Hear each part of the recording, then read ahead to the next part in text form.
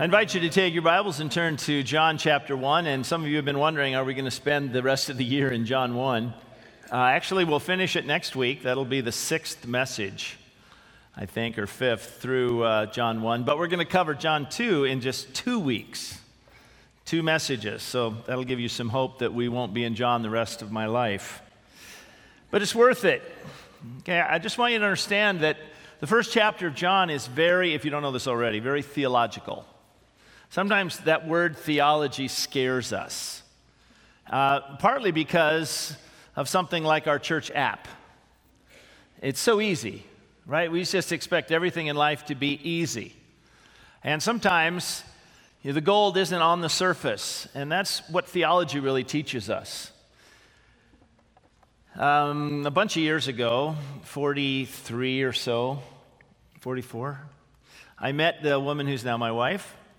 And I was immediately just, it's infatuated, too hard a word, too important. I liked her. She was great.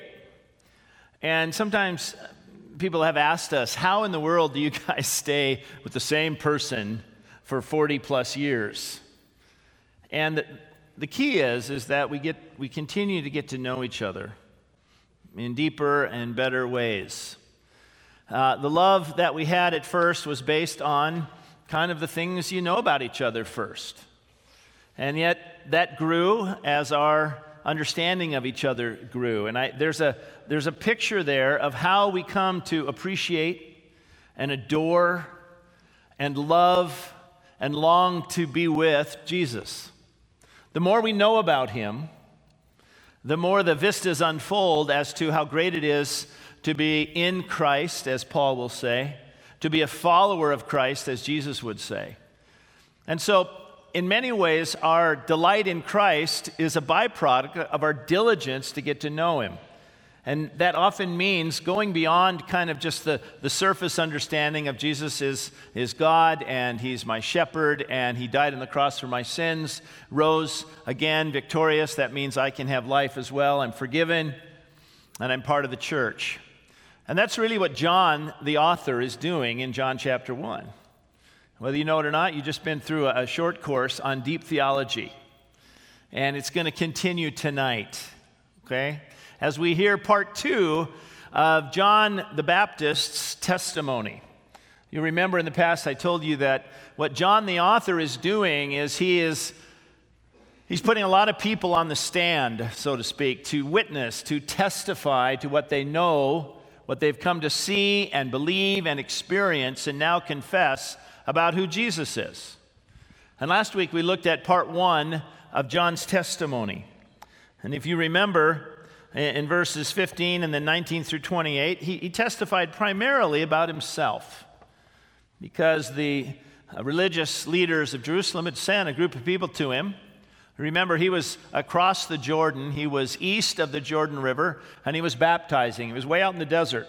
And yet, hundreds, maybe thousands of people were flocking to him. The gospel writers say all Jerusalem and all Judea were going out. Certainly it's hyperbole, but he was a big deal. Okay? If he were a Broadway play, it kept getting lengthened, and more people were going out to see what he had to say. And it was creating kind of a competitive friction with the leaders in Jerusalem. So they said, we got to find out about this guy. So they send a group out to him, and they ask him, who are you? Are you the Messiah? He says, no. Are you the prophet? He says, no. Well, then who are you? What do you say about yourself? And his answer was quite telling. He said, I'm just a voice. He didn't even give a name. He said, it's not that I have a position. I'm just the voice of one crying in the wilderness. And he quotes Isaiah chapter 40, verse 3. Well, what we find out today in the second part of his testimony in verse 29 is now he takes his witness public and he witnesses about Jesus. And here's the cliff notes of what we're going to find as we look through verse 29 through 34. Well, let me read it for you first. The next day, he, that's John the Baptist, saw Jesus coming toward him and said, behold, the Lamb of God who takes away the sin of the world. This is he of whom I said, after me comes a man who ranks before me, because he was before me. I myself did not know him, but for this purpose I came baptizing with water, that he might be revealed to Israel. And John bore witness, I saw the Spirit descend from heaven like a dove, and it remained on him. I myself did not know him, but he who sent me to baptize with water said to me, he on whom you see the Spirit descend and remain, this is he who baptizes with the Holy Spirit. And I have seen and have borne witness that this is the Son of God. So we're going to look at three things in this text. Number one, the declaration that John makes. Here he is, the Lamb of God who takes away the sin of the world. Then we're going to ask him, well, how can you say that, John? How do you know? And then we see his explanation that's given to us. And then finally we see his confession in the very last verse here in verse 34. I have seen and have borne witness that this is the Son of God. So here's the cliff notes of this text. You guys know what cliff notes are? Some of the older generation. Do they still have cliff notes? Oh, okay, good. It's what you read when you forgot to read or didn't have time to read what the prof told you to read and you still want to know what it was you were supposed to read. Here's the cliff notes. He says, Jesus is the Lamb of God who takes away the sin of the world. He ranks above me. He was before me. He's pre-existent. I didn't know him, but I came baptizing to reveal him to Israel, that he is the Messiah. And I knew this because the one who sent me to baptize told me that at some point someone would come, and as I baptized them, the Spirit of God would visibly appear and land on him, and here's the startling point, would remain on him. And that was going to be the sign that this is the one who will come and baptize with the Holy Spirit. Now, if you're not confused at all, then you really haven't heard what I said. There's so many things in this text that kind of set off red flags. What does it mean that he takes away the sin of the world? What is the connection between John's baptizing with water and Jesus baptizing with the Holy Spirit? What does it mean to be baptized in the Holy Spirit? And what does it mean that the Spirit of God came down and remained on Jesus? So right away, man, we're into theology tonight, so hold on. So first of all, we see his proclamation. Now we understand that John, by the time he says what he says in verse 29, he'd already baptized Jesus, right? He'd already seen the Spirit descending as a dove and remaining on him. Now he publicly declares Jesus' identity. And he does it in an interesting way. He says, he's the Lamb of God who takes away the sin of the world. There he is. Now, for the first time in this chapter, John the author tells us that all the other phrases that he's used to describe this one, the Word, the one who made everything, the light of life, the Word made flesh, the Son from the Father, the one who ranks above John the Baptist, the only God, as we saw in verse 18, he finally tells us who he is. Verse 29, the next day he saw who? Jesus. There he is. And he sees him coming, and he declares that he is the Lamb of God. Now, where does that come from? Well, it's the first in a long list of titles that are going to be applied to Jesus. Here he's the Lamb of God. In verses 34 and 39, he's the Son of God. Next week, we'll see that Nathanael and others call him Rabbi. Verse 41, he's declared to be the Christ, that is the Messiah. In verse 45, Philip will say, he is the one of whom Moses in the law and also the prophets wrote. In verse 45, he's understood in a human way as Jesus of Nazareth. He's the King of Israel. In verse 49, he's the Son of Man. Verse 51. I counted them. There's 15 different designations of Jesus in John 1. Why would John do that?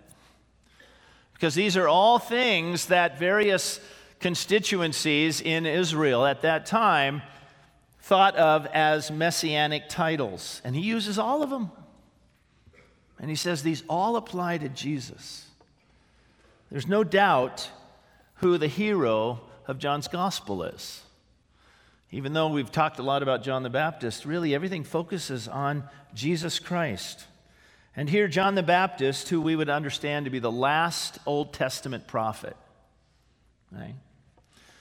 He speaks probably in terms of Isaiah 53 when he says Lamb of God. We're not sure exactly what was in John's mind when he said there's the Lamb of God. But if we hark back to Isaiah 53, in verse 12 it says, he was oppressed, in verse 7, he was oppressed and he was afflicted, yet he did not open his mouth. Like a lamb that is led to slaughter, he did not open his mouth. And like a sheep that is silent, he did not open his mouth. But the Lord was pleased to crush him, put him to grief, if he would render himself as a guilt offering. By his knowledge, the righteous one, my servant, will justify the many, as he will bear their iniquities. He was numbered with the transgressors, yet he himself bore the sin of many. So Isaiah 53 has a picture of a sacrificial lamb upon whom, in Isaiah 53:6, all of our transgressions were laid.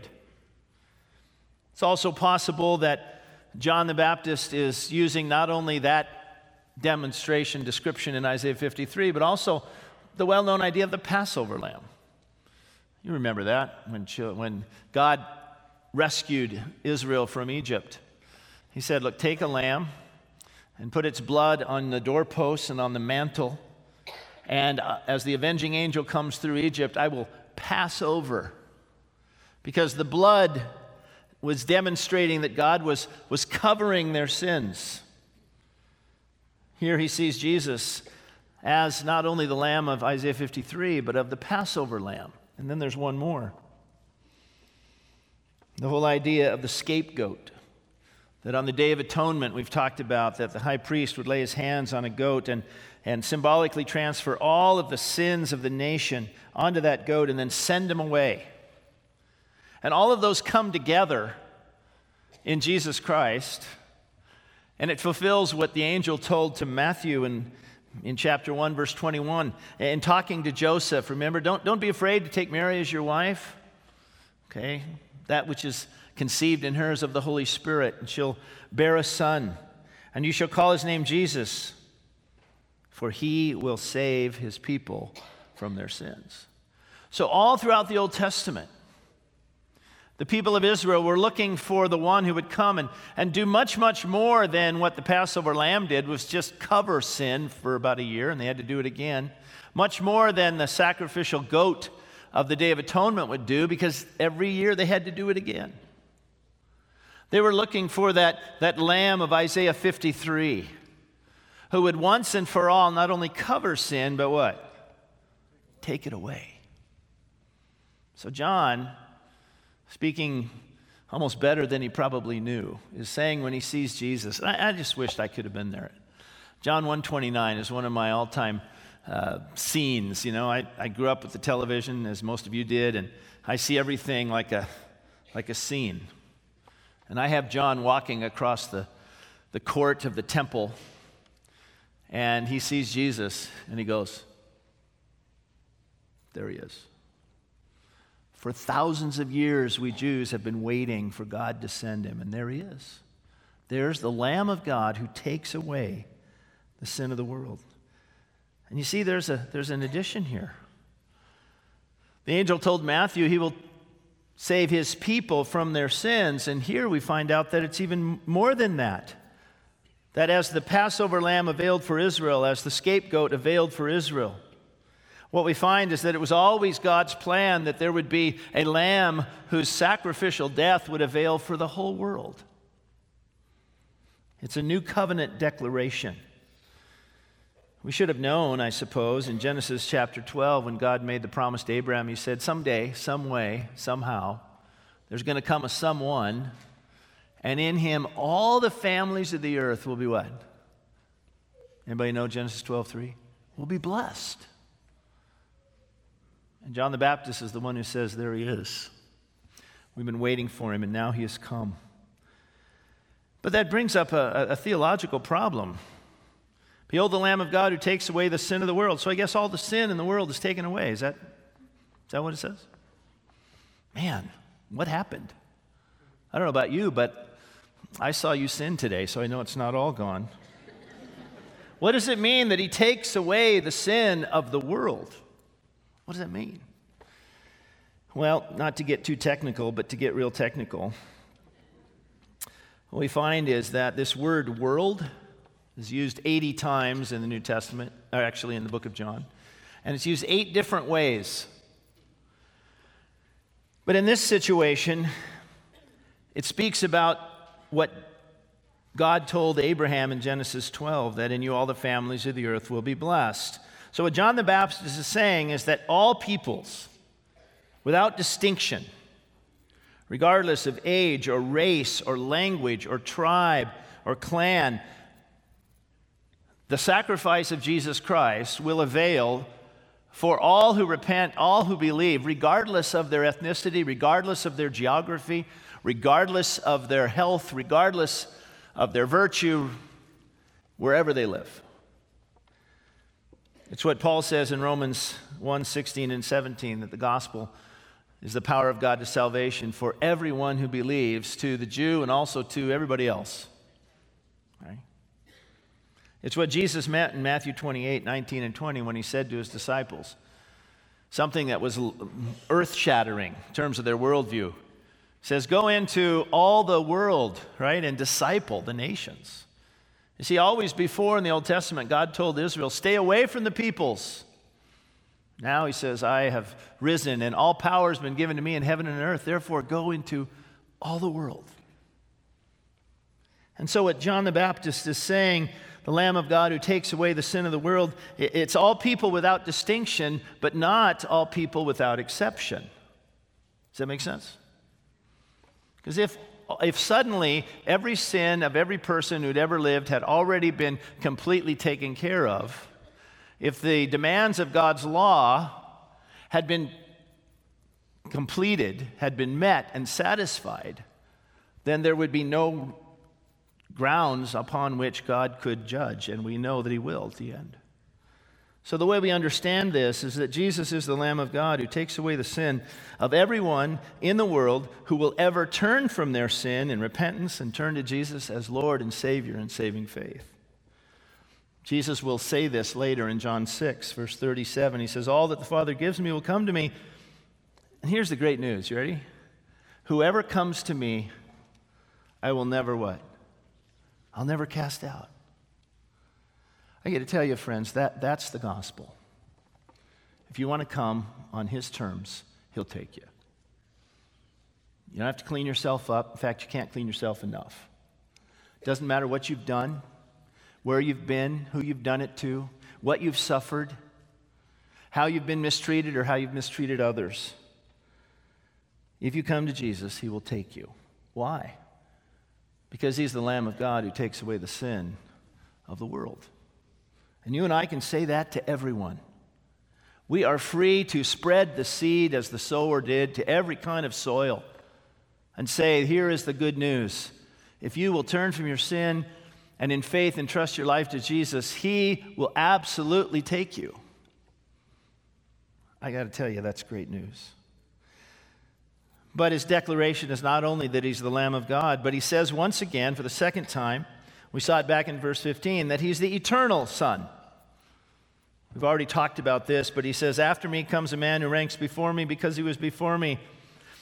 Despite the fact, as I said last week, that John was older and came on the scene first, he continues to say that this one, this Jesus, my master, he existed before me because he always was. Go back to John 1:1. In the beginning, he was there. Why? Because he's God. He's eternal. So if you take Jesus and you have arrows going both forward and backward, they go on forever. He's eternal. But then certainly someone is saying to him, how can you say this, John? I mean, there have been a lot of guys who came and we thought maybe they were Messiah. How do you know? How can you say this? And so in verse 31 and again in verse 35 or 33, we find out that it's not because he has a personal relationship with him. He didn't grow up knowing that he was Messiah. Look what he says in verse 31. I myself did not know him. Now that seems a little risky, right? If somebody comes to John and says, are you sure he's the Lamb of God? How do you know this? Well, I didn't know him. What? And then he says it again, just in case we missed it, down in verse 33. I myself did not know him. He says, I'm not saying these things because I have a vested interest in him. I didn't even know he was Messiah. I didn't come here to champion a friend or a business partner. It's not my favorite traveling teacher. I'm not his advance man. I'm not trying to start some movement. But rather, God Almighty gave me the message I was supposed to proclaim. So I don't work for some teacher who's here to build a following. I have been directly commissioned by God himself. Look what it says in verse 31. I myself did not know him, but for the purpose I came baptizing with water that he might be revealed to Israel. And John bore witness, I saw the Spirit descend from heaven like a dove, and it remained on him. I myself did not know him, underline this, but he who sent me to baptize with water said to me, he on whom you see the Spirit descend and remain, this is he who baptizes with the Holy Spirit. So what he's saying is that God had called him. God had granted him a message. And he tells us there are two reasons that he came baptizing with water. The first one, for this purpose I came baptizing with water. Why? To reveal the need for Messiah's cleansing. And you remember that we talked a little bit about the baptism that John came with. He was way out in Bethany, east of the Jordan. So let's say that this middle island is Jordan, or is the Jordan River. And you guys over here are in Israel, and you guys aren't. Okay? And the stage is the Sea of Galilee. So the Sea of Galilee, Jordan River, runs all the way to the patio, which is the Dead Sea. Okay? And Jerusalem is over there, where Corona Mayhew is. Raise your hand, Corona. Thank you. And Bethany, beyond the Jordan, is right about here where Andrea Rodriguez is. Raise your hand. There we go. Okay. So it's a long ways. Okay. He is way out. He's not anywhere that people would normally go. And yet thousands of people are going out there to hear him. And why? He says, well, here's why I came. I myself did not know him, verse 31, but for this purpose I came baptizing with water, that he might be revealed to Israel. Let me explain that. What John's baptism symbolizes externally, that is, the turning away from sin, Jesus affects eternally the taking away of sin. So here's how it works. John starts preaching and he says, Messiah's coming. I'm just a voice saying, prepare the way of the Lord. Make straight in the desert a highway for our God. Messiah's coming, you guys. He's coming, and you need to clean up the walkway to your life by getting rid of the sin, getting rid of the junk. Because if Messiah comes, you want to be ready. You want to be clean. You want to be believing. You want to be seen as obedient. You want to be seen as trustworthy, as willing, as his. And so he said, here's what you need to do. You need to repent of your sins. You need to turn away from all those things that are all the junk in your life. And to do that, you commit yourself to it, and there's a demonstration, and that's called, let me baptize you. In front of everybody, you're making a profession of faith that I want to turn from my sin. And John would baptize them. So that external cleansing was seen as a symbolic commitment to turn away from sin. And yet, just like the law, just like the sacrifices, every time they did it, they knew what? What did they know? That they had to be done again. That every time they were committed to turning away from their sin, they realized the next day, man, this is something I got to commit to. I got to keep doing. When will come the time when not only will my sin be covered, but it will be taken away? That is, it'll be eternally forgiven. And so John is saying, my baptism actually reinvigorated in Israel's mind the need for a Messiah. They had become very complacent. They had gotten to the place where they thought, as long as I keep the law, I don't go more than a certain number of steps on the Sabbath, and I tithe my herbs, and I bring all the sacrifices, and I say the prayers, and I do all the things I'm supposed to, I'm okay with God. And John says, here's why I came baptizing with water. Because Israel needed to be reminded that their sin could only be forgiven not through the blood of bulls and goats, as the writer of Hebrews says, which can never take away sin, but through faith in the promise of God concerning Messiah. And John says, he's coming. John says, when you come and are baptized by me, you're saying, I'm turning away from my sinful ways in anticipation of the coming of the Messiah. He says, I came baptizing in order that the need for Messiah might be revealed in Israel. But someone might say, but John, how did you know Jesus was the Messiah if you didn't know him? Good question. And so we see what happens.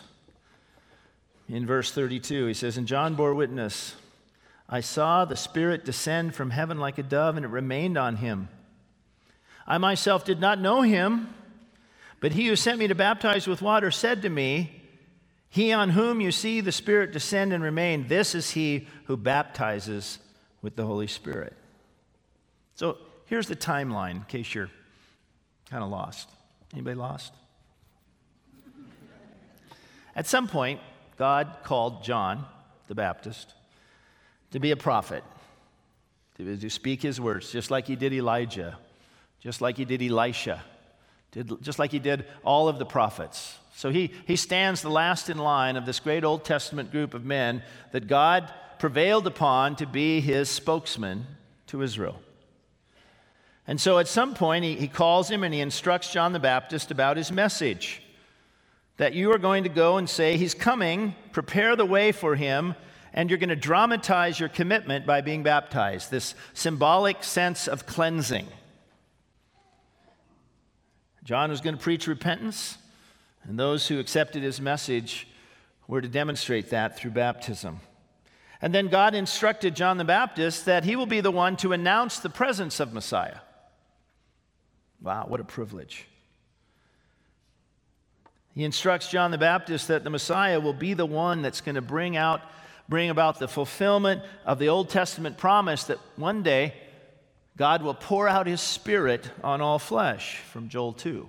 That they looked forward to a day when the very presence of God would not be found in a building, the temple or the tabernacle, but that one day God the Spirit would be poured out on all flesh, all believers, and God would make his abode, make his dwelling in the lives of his people. I don't have time to tell you this, but I will anyway. Remember, God created Adam and Eve in the Garden of Eden. He lived with them. And then sin came, and there was separation, and Adam and Eve could no longer live with God. And if you want to, you can think of the whole Old Testament and New Testament as the promise that God would one day dwell with his people again. So we get to Genesis 40, and God says, okay, I'm about to take you from Mount Sinai and lead you into the wilderness and then enter the land of Canaan, and I'm going to go with you, so I'm going to have you build this traveling tent called the tabernacle, and it will be kind of one step closer to me dwelling in your midst, because whenever you guys camp, you put the tent in the middle, and there will be a glory cloud that hovers over it, which is God once again dwelling in the midst of his people, kind of, sort of. Right? So when they get to Israel, we get into Solomon's day, and he says, I want to build a permanent tabernacle called the temple. So in 1 Kings 8, they build this glorious temple, and Solomon prays, and God's presence, the experience of the presence of the omnipresent, invisible God, I don't know how else you say it, is this cloud. That once again, God is saying, I am, in a way, dwelling in the midst of my people. And then we get to the New Testament, and we find out, as we saw in John 1:14, that the Word, that is Jesus, became flesh and dwelt among us, and the word dwelt there is the word tabernacle. That now no longer is God making his presence with his people known through a building, but now it's a body.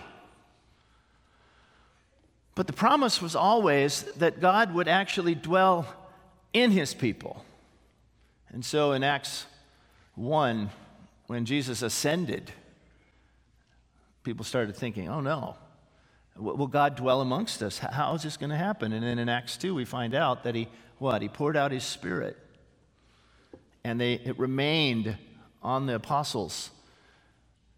And Paul and Peter and all the apostles started saying that when you accept Jesus Christ into your life, God the Spirit comes and takes up residence in you, in us, the pouring out of the Spirit. And so this was this great hope of the people of God, was that one day God would dwell in them. And God tells John the Baptist, you're the one that's going to get to say that. You're the one who is going to say that there's going to come one to you, and when you see the Spirit come on him and remain on him, he's the one then who is going to grant the Spirit to all who will believe. So Jesus comes to be baptized, and John the Baptist baptizes him, and this is how Matthew detailed that. He said, Jesus came from Galilee to the Jordan to John to be baptized by him. And John would have prevented him, saying, I need to be baptized by you, and you come to me? But Jesus answered him, let it be so now, for thus it is fitting for us to fulfill all righteousness. And when Jesus was baptized, immediately he went up from the water, and behold, the heavens were opened, and he saw the Spirit of God descending as a dove and coming to rest on him. And behold, a voice from heaven said, this is my beloved Son, with whom I am well pleased. And so if we go back to the question that someone might ask John the Baptist, how did you know he was Messiah if you didn't even know him? He says, well, the same one who commissioned me as a prophet, the same one who told me to come baptizing with water, to call the people of Israel back to repentance, to prepare the way of the Lord into their lives, he gave me the clue. He said, when you see the Spirit of God coming and remaining on him, this is the one. Now, the whole idea of remaining is a new thing. In the Old Testament, the Spirit came on Saul. In fact, in 1 Samuel 11:6, the Spirit of God rushed upon Saul.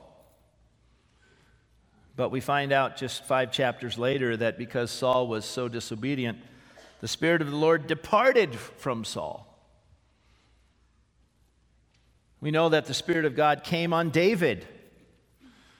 And after his sin with Bathsheba, he was afraid that God would take his Spirit from him. That's why in Psalm 51 he says, create in me a clean heart, O God, and renew a right spirit within me. Cast me not away from your presence, and take not your Holy Spirit from me. We used to sing that song. But as New Covenant believers, we can't sing that because we've been granted the Spirit. And he is the seal. He's the guarantor of our eternal forgiveness, that we have the Spirit of God. So John comes and he says, the first reason I came was to reveal the need for Messiah. The second reason I came baptizing is because it was through my activity of baptism that Jesus would come and the Spirit of God would remain on him. And I would understand that it's he who baptizes with the Holy Spirit. Now, I'm just going to push the pause button here a minute because this whole idea, you guys okay? I know it's been machine gun, hasn't it? It's just been, I feel that too. Let me just take a deep breath. You probably have heard about baptism of the Spirit. And there's a lot of confusion about what that means. In some circles, it's called what's called the second blessing, that you accept Jesus Christ as your Savior, and then later you are baptized with the Spirit, and that's kind of a second level of blessing that enables you to do great and powerful things.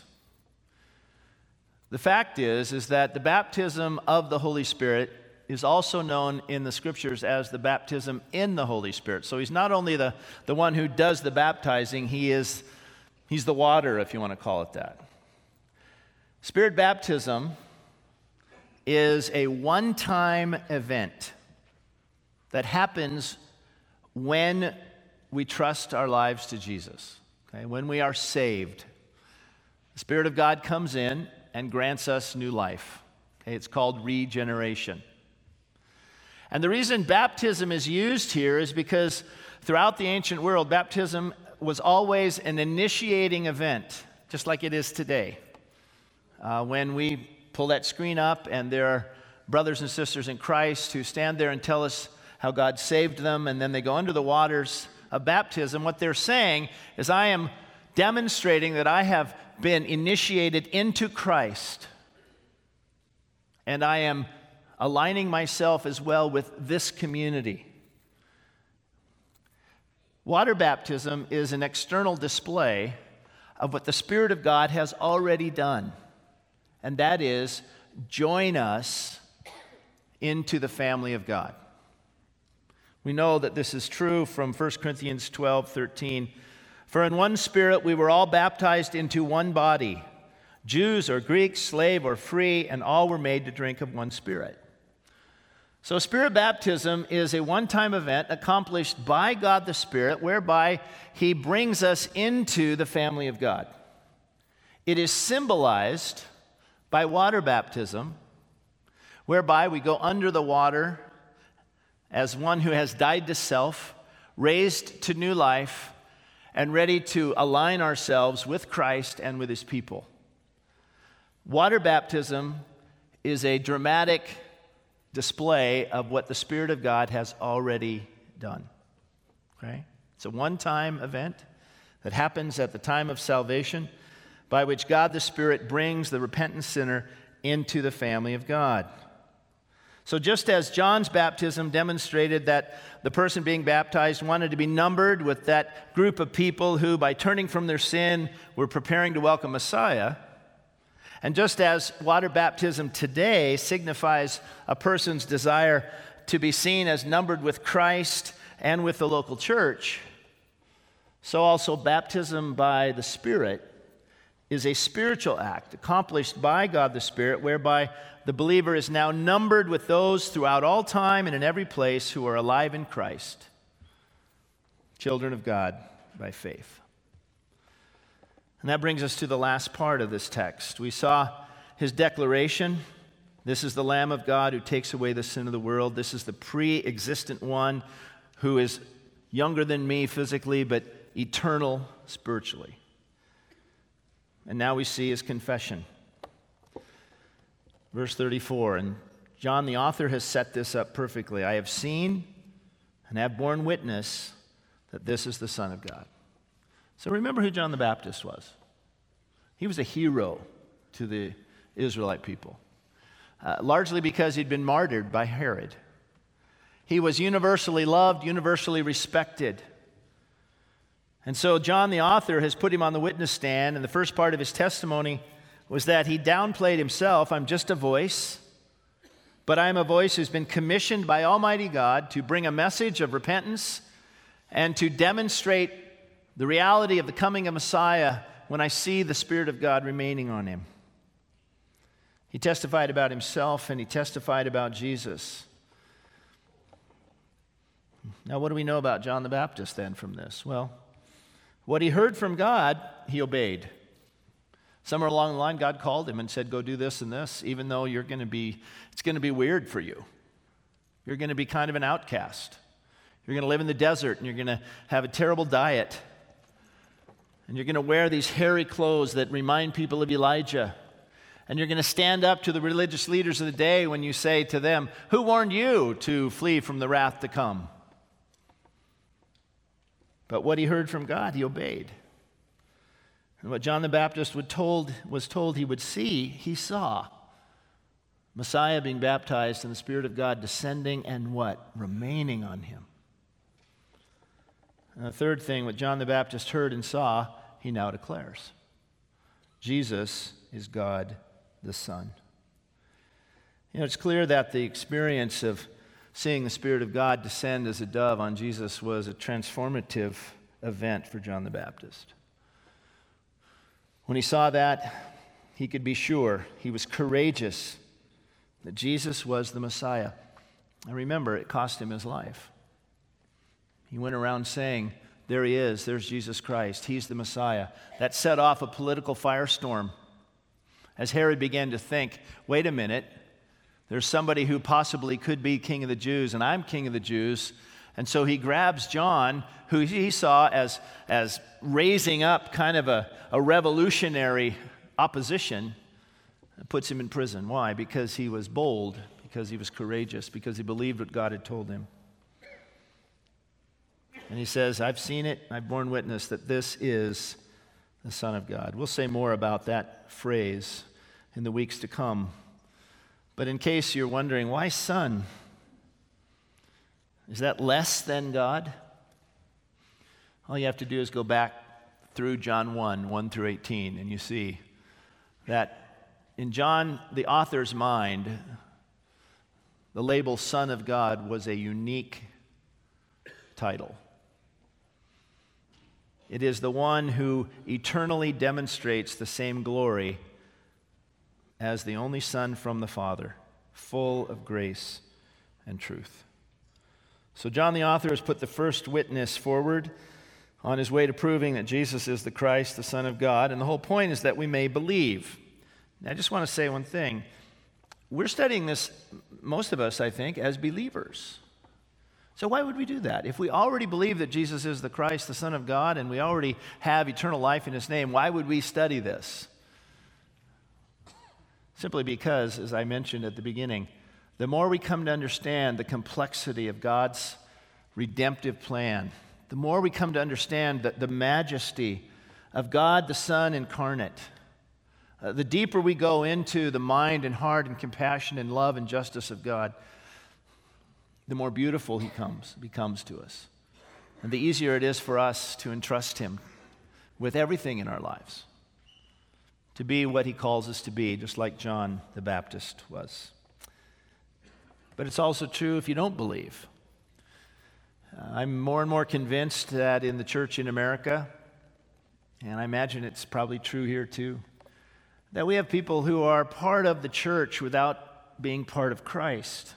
There's a lot of good things about Grace Baptist. I mean, who wouldn't want to be here, right? Who wouldn't want to have your kids here? We have friendships that grow out of our fellowship groups. We learn things that are good in our lives, help us to be better moms and dads and employers and employees and neighbors. There's a lot of good stuff here, but I just want to tell you the hardest thing in the world is to try and live the Christian life without Jesus. So as we make our way through the book of John, may the Lord continue to raise in us a delight for Jesus. You see, when you come to God, you don't just get stuff. The most important thing you get is Jesus himself. May the Lord continue to increase our love for him. Father, sometimes theology causes our minds to buzz around, and we come up with more questions than answers, but we thank you for that. Lord, we don't want to be a church that never thinks deeply and therefore never adores deeply this magnificent God-man we know as Jesus, God the Son incarnate. Father, we want to revel in the majesty of your plan of redemption, that somehow you would give your Son in our place and for our benefit, that we might truly know what forgiveness is eternally. So, Father, where there are doubts in our minds, would you please eclipse them with the knowledge that we find in John 1?